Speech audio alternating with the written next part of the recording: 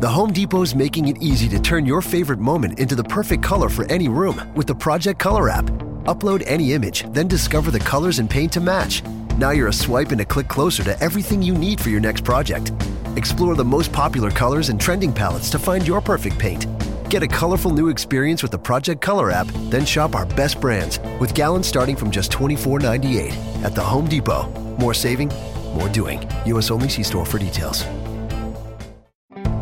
The Home Depot's making it easy to turn your favorite moment into the perfect color for any room with the Project Color app. Upload any image, then discover the colors and paint to match. Now you're a swipe and a click closer to everything you need for your next project.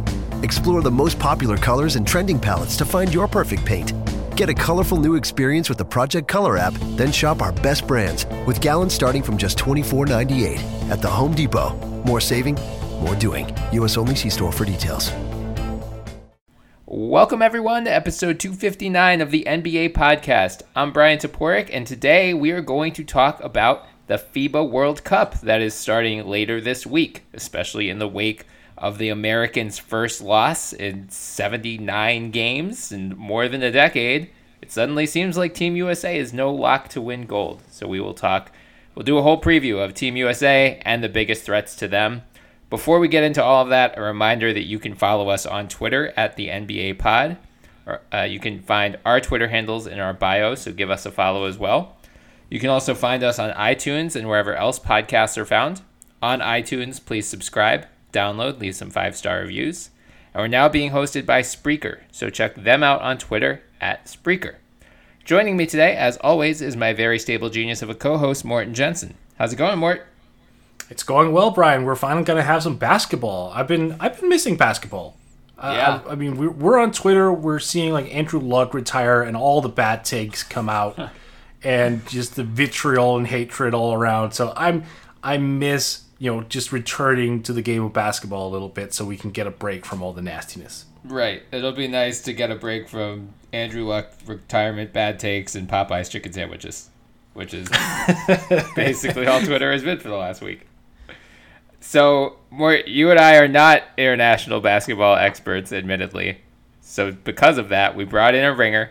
We brought in Brandon Jefferson, who has been doing excellent work for the basketball writers, covering this tournament, doing a preview round, basically group by group, and also talked about the biggest threats to Team USA. So, Brandon, how's it going, man?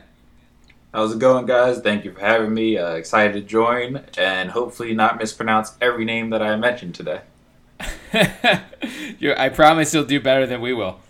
So before we get into it, can you let our listeners know where they can find you on Twitter and where they can find your work? Yes, you can find me on Twitter at Jefferson_hoops. I work for the basketball writers, as you mentioned, staff writer covering the NBA and FIBA. I also freelance for the Step Back, Fansided's NBA blog page, and I also cover the Atlanta Hawks for the B-Ball Index. So you can find all my stuff around the web, follow at Jefferson_hoops, and you'll get it all in one spot. Very good, yeah. Going to be an invaluable cover, especially these next couple weeks as this tournament gets underway. So now that Team USA's roster is finalized, I figure let's start there, because that's kind of been the big story of the tournament so far, is just how many people dropped out from this roster. We went from having possibly James Harden and Anthony Davis to Harrison Barnes and Brook Lopez. So the final 12, Kyle Kuzma got cut and or injured, whichever conspiracy theory you believe. So the final 12 is Harrison Barnes, Jaylen Brown, Joe Harris, Brook Lopez, Chris Middleton, Donovan Mitchell, Mason Plumlee, Marcus Smart, Jason Tatum, Miles Turner, Kemba Walker, and Derek White. You still have some star talent with Walker, Mitchell, even Chris Middleton. You have 4 Celtics, which makes me happy that they took that L on Friday. But clearly this is one of the weaker groups that we've sent abroad, in more than a decade probably. So, Brandon, what stands out to you as the strengths and weaknesses of this team going into this tournament? To not, pile on the negative to begin, I think we'll start with the strengths. And Good. easily, it's the guards and the wings. You mentioned that they have Donovan Mitchell, they have Kemba Walker, they have the two Celtics that everyone's loved for years, Jaylen Brown, Jason Tatum, Chris Middleton as well, just made his first All-Star game.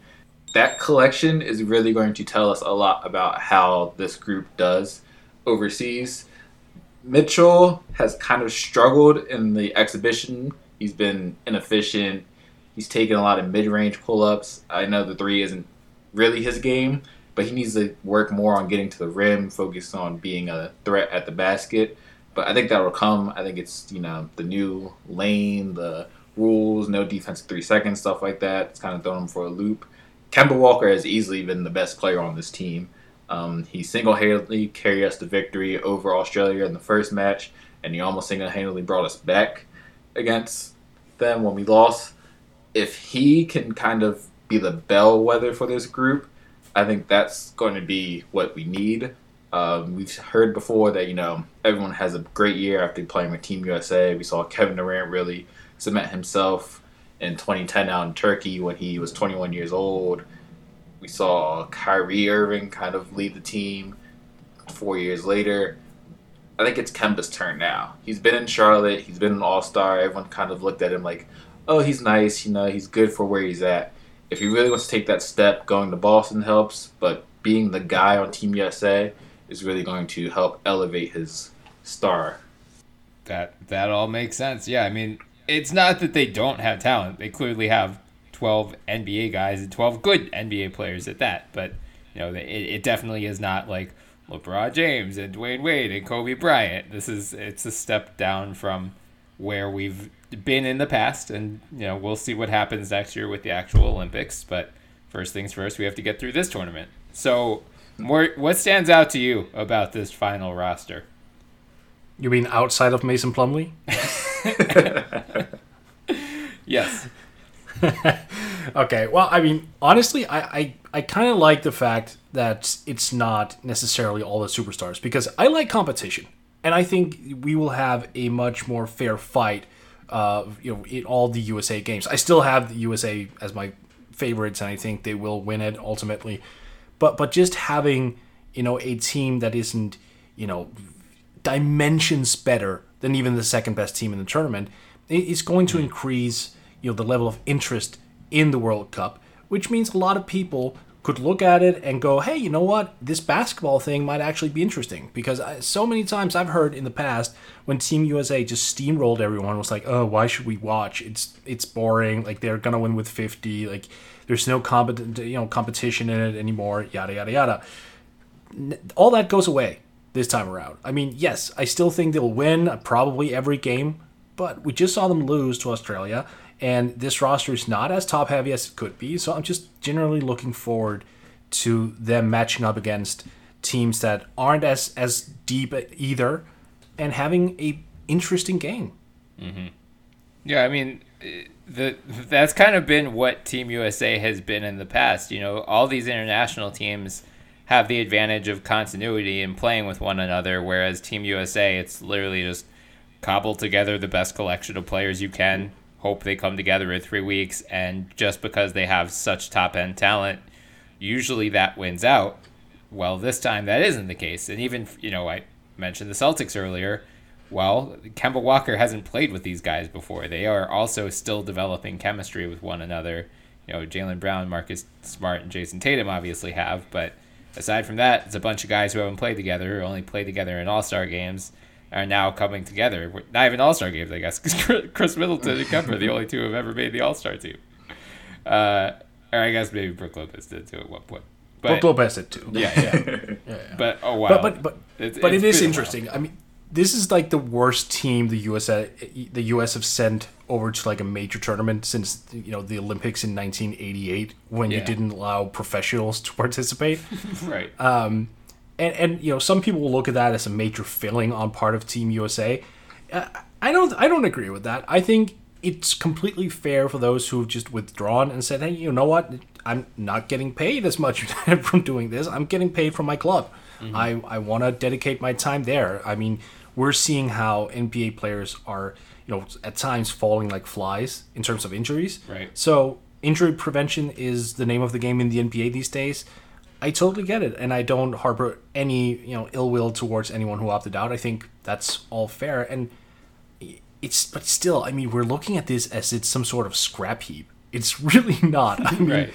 When you look at it, the worst player on this team, I just mentioned him, is Mason Plumlee, and how he would still be in this overall tournament if you remove every other American there, if you just put him in a non-US tournament, he would be a top 10 player probably. Mm-hmm. So they're still insanely deep, insanely good, insanely athletic, lots of shooting ability, lots of driving ability, slashing. I think Derek White especially, I think he'll do so well in international competition, especially when it starts to count. He seems like one of those guys who just does everything right regardless of how the rule sets are, the shortened 3-point line, whatever. I think it's just, he'll do great. Yeah, I'm glad you brought up the defections more, because Brandon, before we get into the competition that they're going to be facing in a little while, I wanted to ask you about that, since there was such a wave of big names pulling out. Do you think this is kind of a one-time anomaly, both based on the fact this isn't the Olympics and we had so much player movement this summer that a lot of guys have kind of cited, I just want to get ready for the season. Like, I'm playing on either a new team or with a whole bunch of new teammates. Next summer's free agent class is not nearly as star-studded. I think we're probably not going to see as much player movement as we did. So do you think next year, we're going to have the same problem heading into the Olympics, or do you think we're going to have the A team back in place for the Olympics? I think anyone who's worried, 2020 will definitely cure your ills. It's in Tokyo, which is one of the biggest markets in the world. It's the Olympics, which, we as Americans champion above all else. So I definitely think the 2020 team will be one to remember. But in general, I think USA basketball is at a crossroads. We heard Popovich offer up that maybe, the World Cup team becomes like a 23 and under group, just because this is the era of load management. The stars want to keep their bodies fresh. They've seen the stats, they've seen the numbers, the analytics, all that. It's out there for them to look at. Kawhi Leonard just probably had the best season of any player ever. He took 24 games off during the season just to rest. So putting that on top of a 4-6 week stretch of international competition that's much more physical than what we see in the NBA, just because they let people get away with more, the game's a little different, stuff like that. I don't know if it will be as many people coming back. I don't think we'll ever see a team like this again either. I just think this situation was kind of the worst situation, because usually the World Cup, which was the World Championships before, happened every 2 years, and the Olympics happened every 2 years. So you kind of had that little break in between with this rebranding of it as the World Cup, because honestly, as Mort mentioned, we really don't care about the World Championships. It wasn't really much of a thought for anybody until we kind of lost one. Then everyone was like, oh my God, what's happening? We lost. And then we kind of came back and was like, well, we're still the best team ever. We just put everyone there. And then it was gone away again. So the World Cup hasn't been a big deal for us.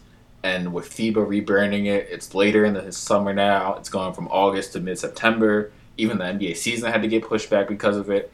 I just think this was the wrong mix of things for everyone involved, especially, like you said, with all the movement. The Warriors are gone. The NBA is wide open. The Rockets want to finally get there. The Lakers have to work in LeBron and AD. The East is wide open once more. This was just a big, big mess from the get-go. I think we're kind of seeing that now in the roster.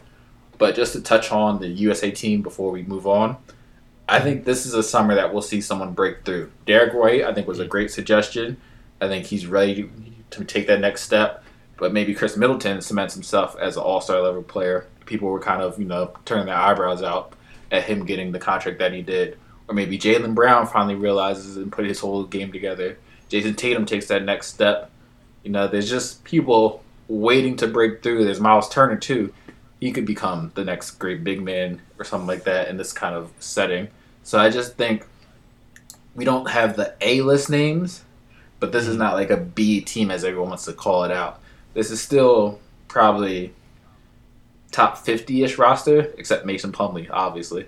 But everyone in this group is probably a top 50, 60 player in the NBA, which is better than any of these other countries can do. So I think we should still win. It's just not going to be 20-point wins every game like we're accustomed to. Right. Yeah, that makes total sense. I remember another factor for some of these defections was a couple of these guys are also taking international trips with their teams in September. And it was like, okay, well, I'm going to play in the World Cup till, September 15th, I think, is the final date. And then, I have to get back on a flight to China or India, like, a week later. That's just a lot of wear and tear on your body before the season even starts. So I think, as you said, Brandon, it's kind of just a confluence of events that led to this type of thing happening. And I'm not super worried about the Olympics next year. I would assume we're not going to send Mason Plumlee, but I guess we'll find out in a year. The streak will continue. Oh, God, yeah. I mean, it's a good point, though, about, every year I feel like we see, or every time we see Team USA, there's always someone who does take that big step forward, and especially given the vacuum of top-tier talent. Kemba, you would assume, is going to be the leader of this team, Mitchell as well. But yeah, I mean, they do have a bunch of young guys. Even, a Harrison Barnes, who is off maligned because of how much he gets paid, he's still young enough that he could, in theory, take another step forward in this tournament. So it'll be that's going to be one really good thing for NBA fans to monitor, just because we have so many young guys, and you want to see, okay, yeah, does Miles Turner break out? Derek White, we saw it in the playoffs this past year. Can he stand out on this roster? Does he cement himself as kind of that next foundation piece for the Spurs? We'll find out in the coming weeks. And just to jump in, this is also going to be a tournament of who isn't there. I know we just went through the Americans that withdrew and pulled out, but Australia is missing Ben Simmons and Dante Exum. Canada's missing R.J. Barrett, Jamal Murray, Andrew Wiggins, Tristan Thompson, SGA. The Dominican Republic doesn't have Karl Anthony Towns. New Zealand doesn't have Steven Adams. Nigeria doesn't have OG Anunoby. Puerto Rico doesn't have JJ Barea. Russia doesn't have Alexis Zverev or Timothy Mozgov.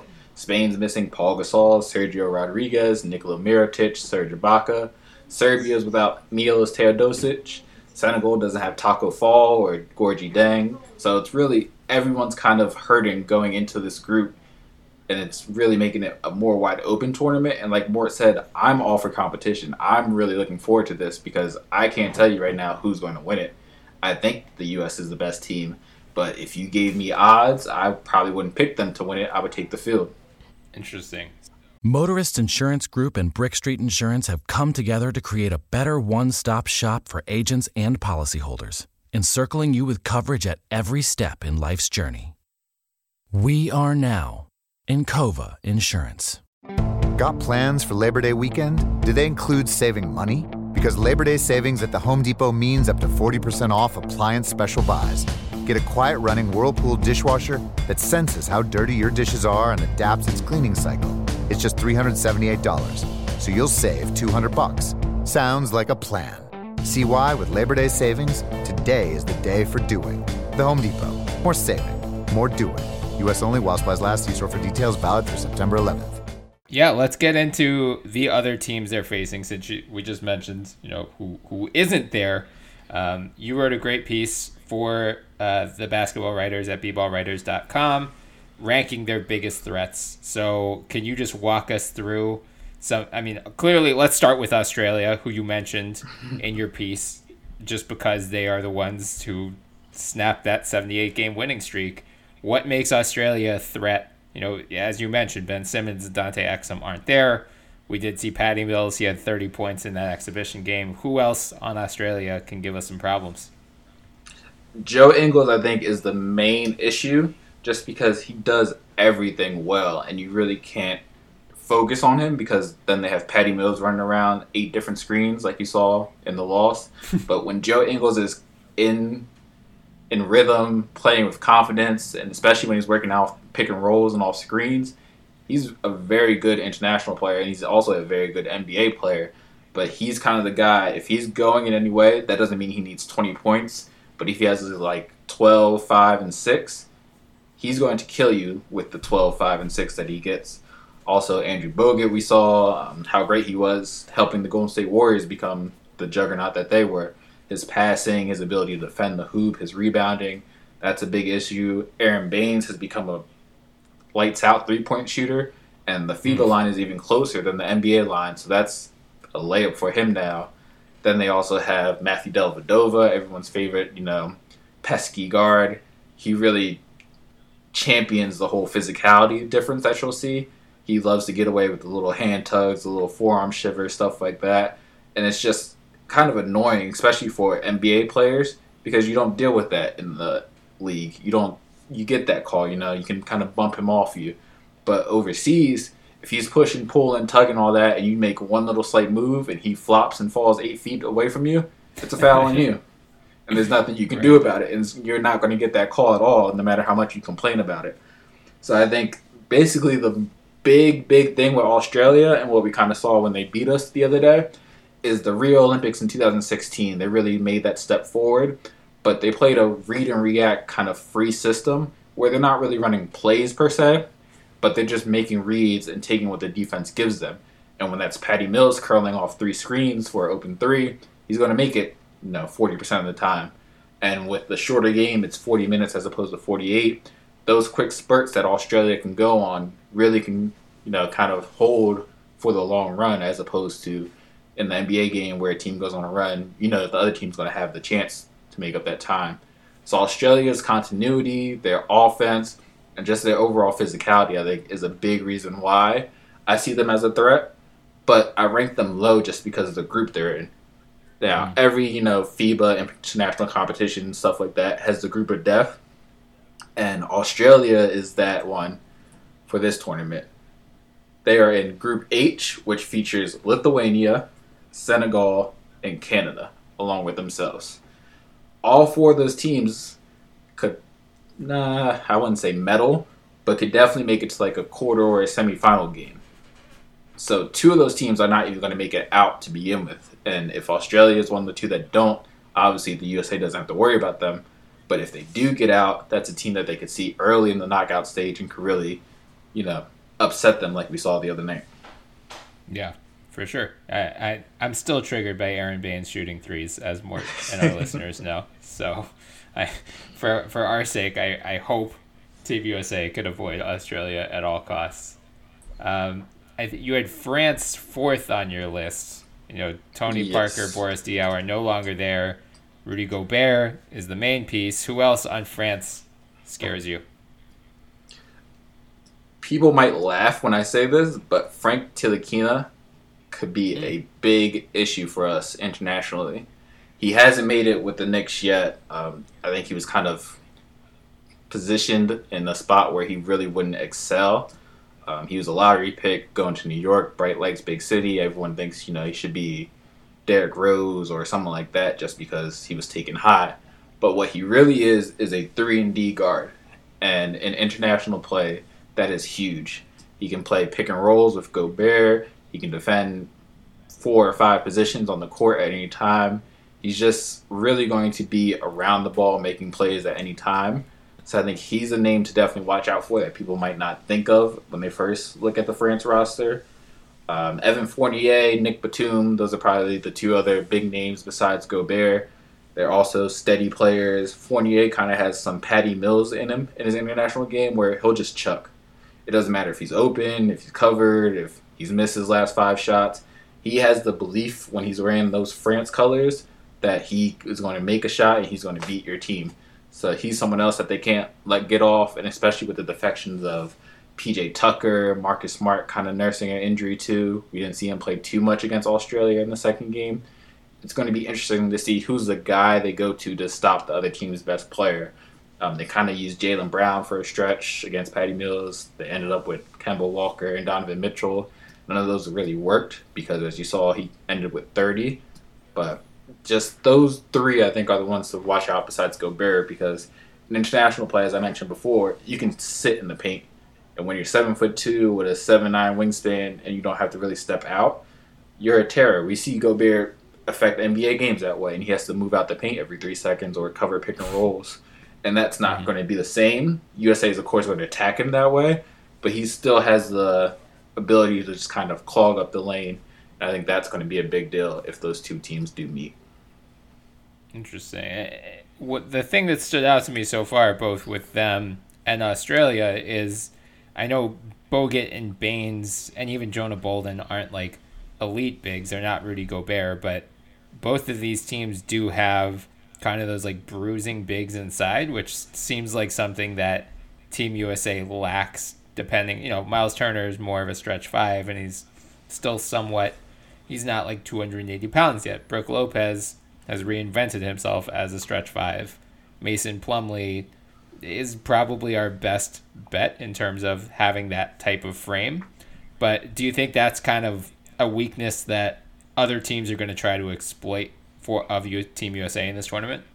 For sure. I mean, for all the jokes we make about Mason Plumlee, you're spot on. He's probably our beefiest center who really plays physically and will be in the paint. Brook Lopez has made the transition to a three-point shooter, and he'll defend the rim, but he's not really forceful in his defense. So I can definitely see teams. You saw Baines kind of put his head down and attack. Bogut finished with, I think, 16 or 18 points in the win, which was huge for them. So teams will definitely try to attack us in the paint, which could mean our guard play and our wings are going to have to be even that much better defensively. Also for France, Nando De Colo is a name I definitely need to mention. He started with the Spurs, didn't really click over there. But overseas, he's been a EuroLeague All-Star time after time. He's won, I think, 2 championships overseas. And he's the same way where he can create his own shot. He can facilitate for others. He's just a really solid player. So France, I think, is a team that has the talent and the names to do well. But usually, for some reason or another, in tournament settings, they just fall on their face. We remember Nick Batum with the crotch shot a couple of years ago, things like that. It's just they combust for the most random reasons, and especially not having the guys like Tony Parker and Boris Diaw, who are they're solid veterans there. It's just a team that can go either way very quickly. Yeah, for sure. And they also have Elie Okobo on that roster, right? Yep, don't forget about Elie. Yeah. I don't know if he made the final roster, but they do list Theo Maledon, who's an interesting kid. He's a 2020 prospect, solid point guard. He actually plays for Tony Parker's club team in France. He's a big guard. He knows his way around the court, solid in his play, can knock down an open shot or two. So they really have a roster top to bottom that I think is more like what we're used to seeing from Team USA, where it's just kind of talent and youth and all this kind of mix in one that could produce on this international stage. They have the length and the athleticism to be a defensive force. So it's going to be interesting to see how France looks in comparison to this group for Team USA. But I just think the names, the talent is there for them to really do something big this summer. For sure. And I'm so glad. Sorry to jump in. I'm so glad you brought up Theo Maledon here. So obviously we're not entirely sure about the final rosters here because we haven't really found anywhere official, and so far they have 14 members on their official roster in terms of the FIBA website. So we have to see if something happens. I really hope that Theo makes the team. He's so interesting to me. Like you mentioned, he can hit a shot, but he's also like a big guard. He can drive, he can slash, and he's so well rounded when it comes to passing. Like, he can pass off the drive in full speed, in a standstill. When he gets into the post and he gets into trouble, he'll find, like, passing angles. He'll just kind of figure him out. He's so intelligent. I'm looking forward to seeing him spread his wings in this tournament, assuming he gets minutes. So good shout there. Brian, you have a guy on Team USA as well, Matthias Lesor, that the Sixers have rights to. I think they actually trade... If memory serves, they traded him to the Clippers in part of the Jimmy Butler deal. They did? Oh, no. I think so. Okay. So no reason for you to watch France then. Yeah. Well, we're gonna get to Serbia in a minute, and that's where their international guy is. Yeah, but Mort, I wanted to give you a chance to just, if Okobo does make that roster, what should Team USA watch out for him? I mean, I don't think he got a chance to really assert himself in the NBA last season, partly because he played for the Suns. and the Suns are just such a train wreck of an organization. He's a scorer. I mean, the year before he entered the league, he had, I think, a 44-point game, which is very uncommon, especially for someone that young in a European setting. He shoots the ball so well, lefty, can drive, can facilitate his own offense, isn't a great playmaker, but will make like the obvious passes. Like, he is a souped up. His potential is a souped up version of Patty Mills. Like, if everything goes right, and I don't know if the Phoenix kind of hindered his development any, but I'm interested to seeing if he just kind of reverts back to being this very, very interesting and intriguing young prospect when he hits the floor for France instead of in a Phoenix uniform. So, more, if I'm hearing you correctly, what you're saying is Popovich will trade for Okobo after the World Cup. He should be. I mean, look, Pop is probably using this as one large scouting trip. Like, in his mind, it's like, Team USA, yeah, sure, that's the secondary. I'm here to scout guys. I'm here to find all the guys to put on the Spurs. I don't want a single American on this team after I'm done with it. That sounds right. People have gathered around ideas since the beginning of time. Each successful collaboration pushing innovation forward, building a stronger future. Motorists Insurance Group and Brick Street Insurance have combined decades of experience to create an even better one-stop shop for agents and policyholders, encircling businesses and individuals with coverage at every step in life's journey. We are now Encova Insurance. Your family is special. That's why Pathways Financial Credit Union offers many mortgage options to help you buy that special home or refinance your current home. Pathways offers some of the best rates and lowest fees you'll find anywhere in the country. As the fastest growing credit union in Ohio over the last 10 years, you know you can trust our mortgage professionals to do what's best for you. Visit one of our convenient locations or check us out at pathwayscu.com. Offer of credit is subject to credit approval. Pathways is an equal opportunity lender and is federally insured by the NCUA. So number 3 on your list, Brandon, was Spain. You already mentioned the guys they don't have: Pau Gasol, Serge Ibaka, Nikola Mirotic, but they do have which names, I guess, will NBA fans recognize, and who stands out as the biggest threat? The usual suspects will be Ricky Rubio, Rudy Fernandez, Marc Gasol, Willie Hernan-Gomez, Juan Hernan-Gomez, and Sergio Llull, who hasn't come over to the NBA yet, but the Rockets remind us every summer that they have his rights. That group of 5 or 6 players really is the strength of this team. They've been together, I think, 2 or 3 cycles now. Most of them have been playing together since they were teenagers. They really just understand and know each other. Their head coach, Sergio Scariolo, was really one of the first international coaches to kind of get, champion as among NBA caliber types. So this is just a really solid team, and that's been their MO basically since 2008. They've been one of our stingiest competitors.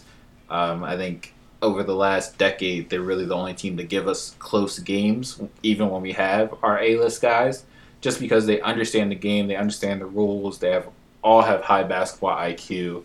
They usually go 10 or 11 deep. They just have a random guy come off the bench who you never heard of before, but he'll hit like 2 threes, or he'll make the rebound that we thought we would get. It's just the little things that they do at such a high level consistently that makes them a very, very scary team. And then you add on the talent. We know the NBA guys have it, and the ACB is often championed as the second best league outside of the USA. So they just are a team that's really put together, really solid. They make the most of the international rules and the changes and things like that. And they're just very solid top to bottom. Yeah, I mean, we all know, we remember the last couple of Olympics where they were one of our toughest challenges. You mentioned in this post that they're on the opposite side of the bracket, which seems good. That means they can only face Team USA in the finals. Which teams are on their side of the bracket that might trip them up before they even make it to the finals? The team that I mentioned at the top of my post that we're going through was Greece. They are on the same side of the bracket. Obviously, they have Giannis Antetokounmpo, who should scare the living daylights out of everybody, FIBA or NBA. And just his ability to take over games single-handedly is something that I don't know if many countries have had outside the U.S., and his play is just only getting better. He kind of has a new form on his jump shot. It doesn't look as robotic anymore. And if that's going down, especially with the closer distance for the three-point line, I just say watch out, Globe. Another team who's in their group who I didn't mention, but I think Turkey is really a team that kind of could put a scare into us, especially in the early stages if we're not coming prepared to play. They have Ersan Ilyasova, Semih Erdogan, who kind of had a cup of tea in the NBA. They have Cedi Osman, Scotty Wilbekin. I don't know if you guys remember him from Florida. He somehow became a nationalized Turkish citizen, so he's on the group. But they're just solid enough that, especially with the people that we don't have this year, that they could be someone that, if we get into a tight game within the group, I would expect it to come from Turkey. Another team is Brazil. They're not, the best of the best. They kind of have some defections this year too, but they're still a team that really knows how they want to play and have a certain style. They like to go fast, up and down. They'll press us occasionally. We kind of struggled with Australia's press at time in the exhibition. That's another group to watch out for. France, I mentioned, they're on the same side. And then that group of death, whatever two teams come out of Group H, the Canada, Senegal, Lithuania, Australia, the two teams that come out of there are definitely two to watch.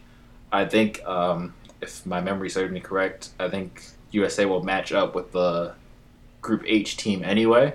So if USA finishes atop their group, they'll play the second finishing team from Group H, and that could actually end up being Australia. So they could face them for a third time, or they could get Canada in the second round, who isn't as great. I mentioned they don't have Barrett, SGA, Tristan and stuff, people like that, but they're still solid. They kind of have like a tier below us in terms of NBA players who actually are on the roster, but they've been coming up. They've been building for this moment, and I think this year and 2020 are probably the really scary years for Canada, given the talent that they have in the pipeline. So I think those 3-4 teams are kind of the ones to watch out for once knockout stage starts.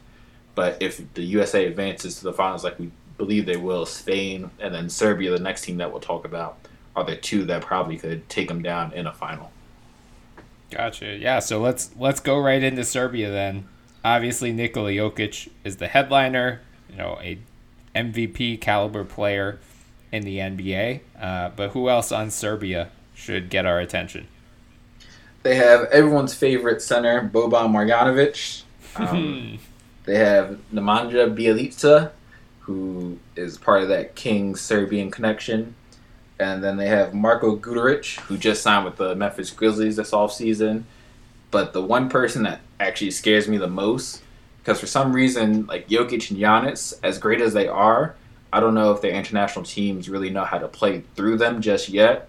We've kind of seen them not really go through them. They want to run a set. They want to run a system, per se, instead of just giving the ball to the best player. That's more of an American concept. But Bojan Bogdanovic for Serbia, not the one now in Utah, but the Bogdanovic in Sacramento, completing that Serbian connection that the Kings have going on. He is kind of Patty Mills-esque in that he's a gunner. He's going to let the shots go. He'll come off a screen. He'll stay 30 feet out and just bomb away. But he's a guy who, if he's connecting and he's in a groove, he can easily get them 30 points in like the blink of an eye. And he's very, very confident in his skills. He knows his place on the team. Their system kind of helps him. He comes off pin downs a lot. He's running around screens. They'll set a double screen off ball for him, and then he'll screen a big just to pop out. It's kind of fun to watch as a viewer just to see the movement and the action that he's involved in. But I think if he's on or if he's feeling good that day, he could really be someone that USA looks back and is like, we really should have done better guarding him. Interesting. Okay. So And Serbia's got size too. Like Yes. their smallest player is 6'5". They average 6'9" on their roster. That's the Yikes. average height. Yeah, they're Yikes. basically playing much like Philly did last year. Yeah. The scariest thing actually about Serbia is that they're just so confident that they're better than us. Their coach was quoted as saying, "If we meet Team USA, may God help them." So their mindset is just, we're the best team here. We're better. They've been our opponent in the Olympic final and the previous World Championship final, but we blew them out both times. But we also had much better rosters. So I think, especially with Jokic's development and him kind of taking a higher seat in the pecking order for the Serbian national team, I think it could really be a team that we're just not up to defeating if we face them in the final. Yeah, I mean, it goes back to what I was saying earlier with, I mentioned Australia and France have these big burly centers, Jokic too. And again, like the American team, aside from Mason Plumlee, really doesn't have that. So, we were talking about who needs to break out. Well, it seems like it's either going to be Plumlee or Miles Turner is going to have to do work on Jokic to slow him down if the Americans do cross paths with Serbia at any point. The last team on your list was Greece. They were your number one threat to the Americans. Obviously, Giannis Antetokounmpo, the reigning MVP, is the headliner. Is he the main, or like the reason you picked them, or were there other guys on the team that could give some trouble to the Americans as well? Giannis is clearly the reason they are the top threat, but this is not a team that's just going to roll the ball out and say, Giannis, do your thing, save us, take us all the way. Nick Kalathis at point guard is probably going to be the most fun point guard to watch, with Teodosic sitting out with an injury. His, ability to see the court, his vision, the way he passes, the fakes he makes, the plays he makes that you don't see coming, they're really at a high level. And for someone who's not an NBA player, that's something that you don't often see. His ability is definitely something that will help this team in the long term. And then also they have some, not fringe guys, but they just have a lot of people who can do their jobs at a high level. And that's basically what you need when you are trying to beat a team like Team USA. Thanasis Antetokounmpo, Giannis's brother, is one of those guys. They also have former MVPs of the Greek League. They lost someone to a knee injury during exhibition play that I can't think of off the top of my head. But it's a solid team. They probably go 7-8 deep. And it's just, like I was saying before we came on, they know their roles.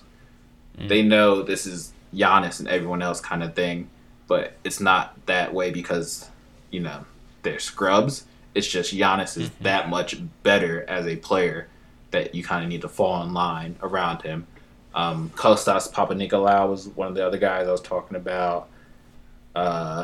Everyone's favorite king, Georgios Papagiannis, is listed as part of the roster. I haven't seen him play with them yet, but that would be a kind of a ironic twist if he ends up, playing a bigger role for the team that takes down Team USA. It's just this group, I think, is enough of a team that just having the best player or the second best player, depending on how you feel on Giannis and Jokic, on their team is enough to get them above and past the Americans. Gotcha. Yeah, and you mentioned that, the Serbians won't necessarily just hand the ball to Jokic and go through him. They want to run a system. Are the Greeks the same way, or do they realize, we need Giannis to score 50 to beat the Americans? They haven't fully delved into that philosophy yet. I watched a couple of the exhibition games. They played Serbia in the exhibition game, actually, which was really fun. It went to overtime. Thanasis hit a 3 to tie it up to send it into overtime. So that was a really fun game. You can look on the FIBA YouTube page and watch the replay of that. But with Kalathis on the team, they like having him with the ball a lot. But I think they're starting to learn, and Giannis is just such a talent that he gets the ball when he needs to. So he'll get the rebound and push. He'll make a steal or a block and push, or he'll just be ahead of the pack and get the outlet, things like that. where you don't really need him to run an offense or things like that, he's really excelling at for this team. And I think that is the reason why he puts them as the biggest threat for the Americans. And I think we need to mention Kostas Sloukas too. 6'6" guard, usually elite guard for Fenerbahce. I can play the two as well. Just an extremely efficient shooter. Last year, I think it was over 90 from the line, 45 from three, and like over 50% from the field as well. Just one of those stable shooters who doesn't ever take a bad shot, like very under control all the time. Like the exact kind of presence you need that when Giannis gets the ball and he goes, full court speed, if somehow that is muddied up, like he's right there stepping into an open three. So he's going to play like a huge role for Greece if the situation arises at least. For sure. The only worry with Giannis is that in the FIBA game, you can kind of load up more. Sort of those Tom Thibodeau, defenses that we saw him throw at LeBron when he was with the Celtics. Those are more common for him. So if he can figure that out and find a way to be more effective against them, I don't see why Greece wouldn't win this whole thing. Yeah, I mean, if anything, what stands out about Greece in the American perspective is, we mentioned guards and wings are kind of the strength of this U.S. team. But I'm looking up and down this roster, and I don't see a single guy who could guard Giannis. Do you see, PJ Tucker's not there. It's like Harrison Barnes, Chris Middleton. Like there's no one with the size and the speed and the physicality that can really do anything to slow Giannis down, right? Let me just ask you this question. Like, who in the NBA could slow Giannis down? Like, of the best, right? I mean, yeah. Al Horford had some success, I suppose. Mm-hmm. But that's about it. Like, who else really gave him fits? Like, Kawhi at times. Embiid, a little bit. Yeah, a little bit. But that's about it. So yeah. when you then take it to, like, this kind of B-list U.S. squad, no, it's unfair to call them a B-list, but it's not the top flight guys. Right. No, the answer is no. There's nobody there who can really stop Giannis. If those two match up, he's going to go off for whatever, 35, 40, doesn't matter. It's all about keeping all the other ducks in a row and make sure that you limit perimeter shots and let him get his. Just don't make him a facilitator and a passer. I do think Greece is also kind of concerned with the minutes load. They have limited Giannis's minutes, at least initially. He's been playing 20 minutes mostly here and there. So I think they might give him a little bit more free reign against the U.S., but it depends. If the U.S. comes up with a big lead initially, then I think they sit him. So there are many variables that we need to consider. But no, they don't have anyone to guard Giannis. They do have a lot of pieces to guard the rest of Greece.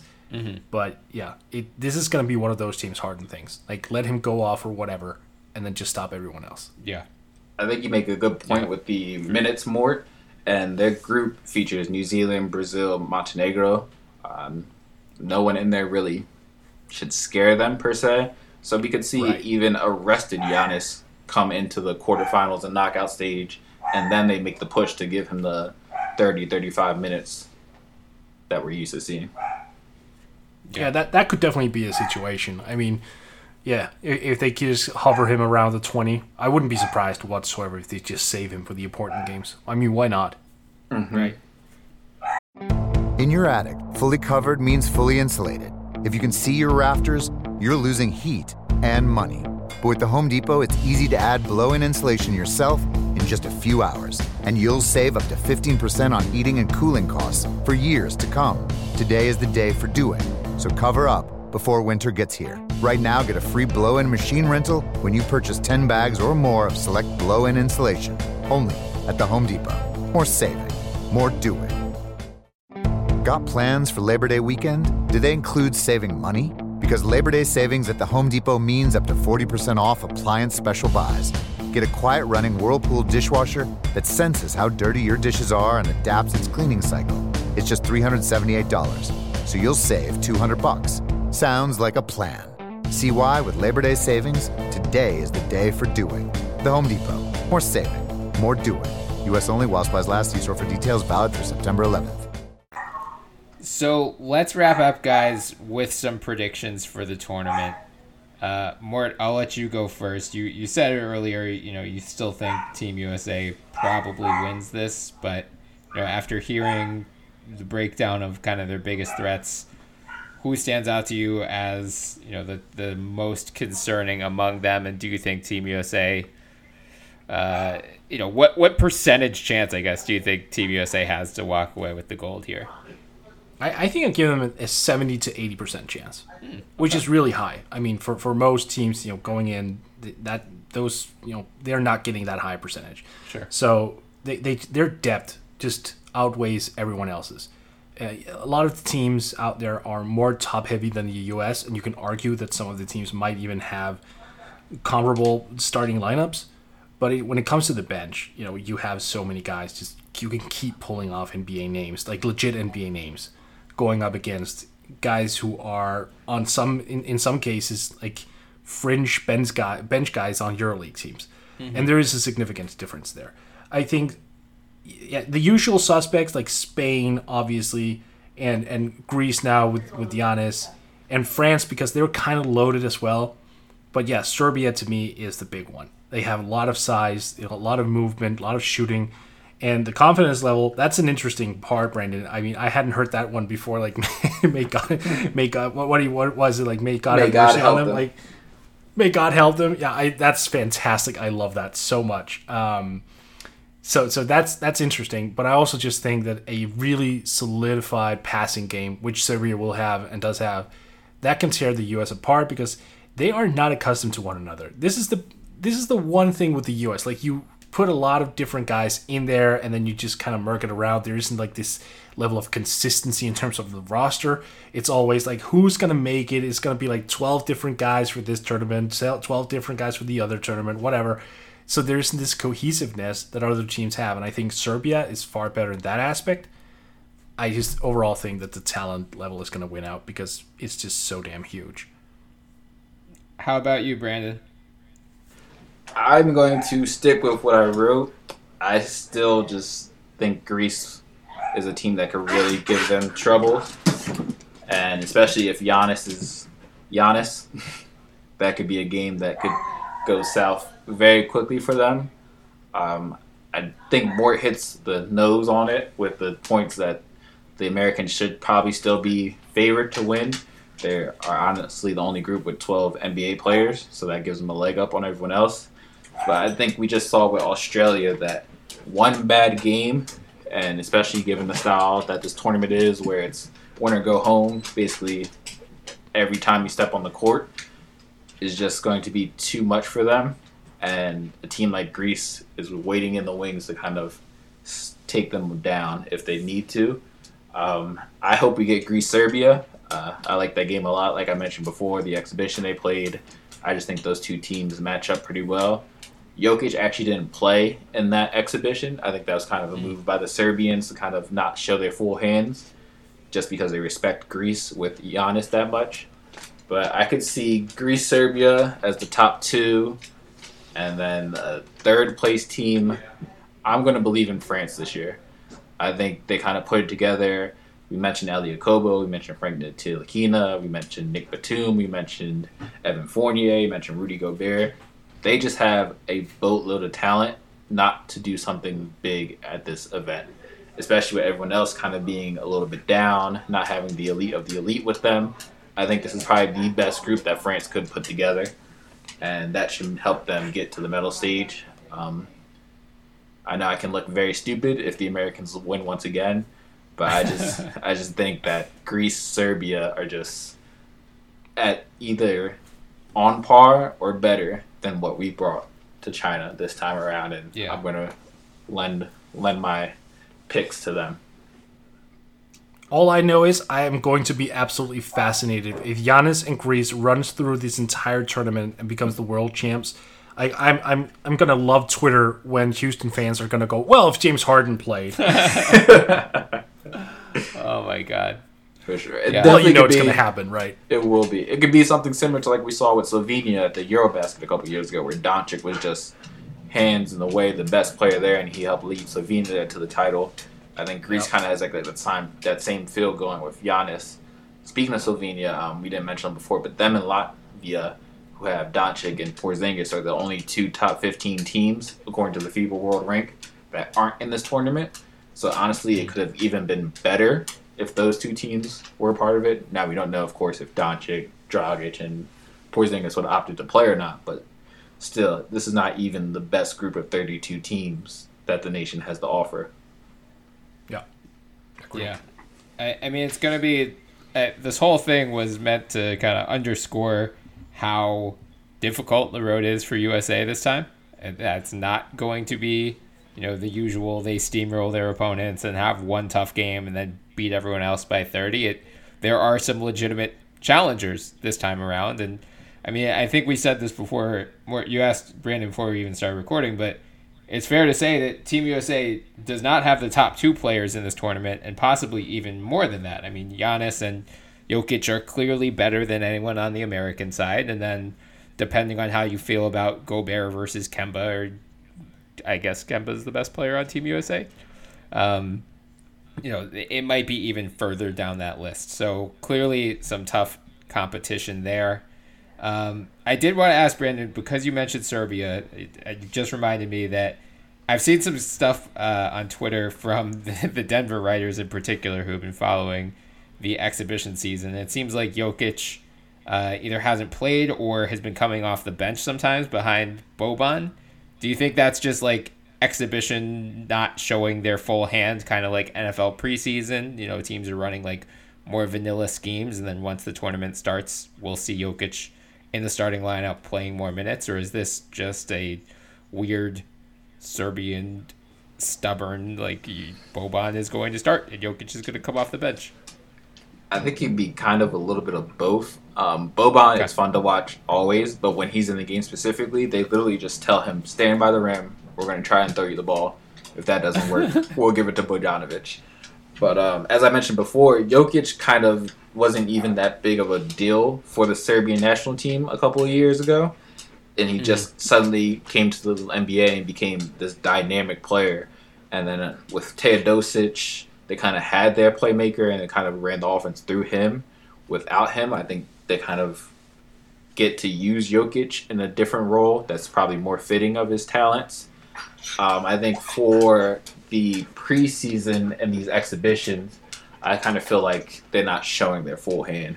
I honestly think, regardless of who starts, we'll probably see a good 5 to 8 minutes a game of having Boban and Jokic out there, which could be devastating for the rest of the world just because their size alone is not really matched by most rosters. And they'll get to play around kind of with their group. They're playing with Italy, Philippines, Angola. Italy is pretty good. They have, of course, Bellinelli, Gallinari, Luigi Dattomi, who had a cup of tea in the NBA. They just have 4 or 5 very solid players. Daniel Hackett, those are kind of names to remember for them. But I just think they're going to toy around a lot, so we won't get a real feel of them until the knockout stage. And then I think they'll go all in with Jokic, with Marjanovic, Bogdanovic, and just kind of let those 3 lead the way. Gotcha. Yeah, well, if the past hour did not underscore this enough, follow Brandon for this tournament because he clearly knows his stuff. So, Brandon, one more time, let our listeners know where they can find you on Twitter and where they can find your work. I am at Jefferson_hoops on Twitter. You can read me, of course, at the Basketball Writers. I'll be finishing up my preview pieces before the start of the games on the 31st. I also write freelance articles for Fansided at the Step Back, and I cover the Atlanta Hawks for the B-Ball Index. Again, at Jefferson_hoops. Follow me. I'll definitely interact. I love, talking basketball, so I'm always open to replies and DMs. Very good. Yeah, please follow Brandon. Do you have a promo code for the Basketball Writers? I do. Good call. It's Jefferson TBW. Nice. Yeah. So use that. You get, I think it's 15% off your daily, monthly, or annual subscription. Correct. bballwriters.com. So yeah, if you want to read, as far as I've seen, this is like the best coverage of this tournament. ESPN's doing like nothing on this, and with all due respect to Bleacher Report, we've also done nothing on this. Like, Brandon's killing it in this. So please, if you want to actually follow basketball these next couple weeks, check out his work at the B-Ball Writers. In the meantime, you can follow us on Twitter at the NBA Pod. In our bio, you can find our Twitter handles, so give us a follow as well. You can also find us on iTunes and wherever else podcasts are found. On iTunes, please subscribe, download, leave some 5-star reviews. And we're now being hosted on Spreaker, so check them out on Twitter at Spreaker. Until next time, I'm Brian Toporek, and I was joined by Morton Jensen and Brandon Jefferson. Have a good one, guys. You too, Brian. Just wanted to mention right at the end here, if you want to watch the actual World Cup, you can go to livebasketball.tv. It's $10 for a monthly pass. Nice. Got plans for Labor Day weekend? Do they include saving money? Because Labor Day savings at the Home Depot means up to 40% off appliance special buys. Get a quiet running Whirlpool dishwasher that senses how dirty your dishes are and adapts its cleaning cycle. It's just $378, so you'll save $200. Sounds like a plan. See why with Labor Day savings, today is the day for doing. The Home Depot. More saving, more doing. U.S. only while supplies last. See store for details. Valid through September 11th. Got plans for Labor Day weekend? Do they include saving money? Because Labor Day savings at the Home Depot means up to 40% off appliance special buys. Get a quiet running Whirlpool dishwasher that senses how dirty your dishes are and adapts its cleaning cycle. It's just $378, so you'll save $200. Sounds like a plan. See why with Labor Day savings, today is the day for doing. The Home Depot. More saving, more doing. U.S. only while supplies last. See store for details. Valid through September 11th.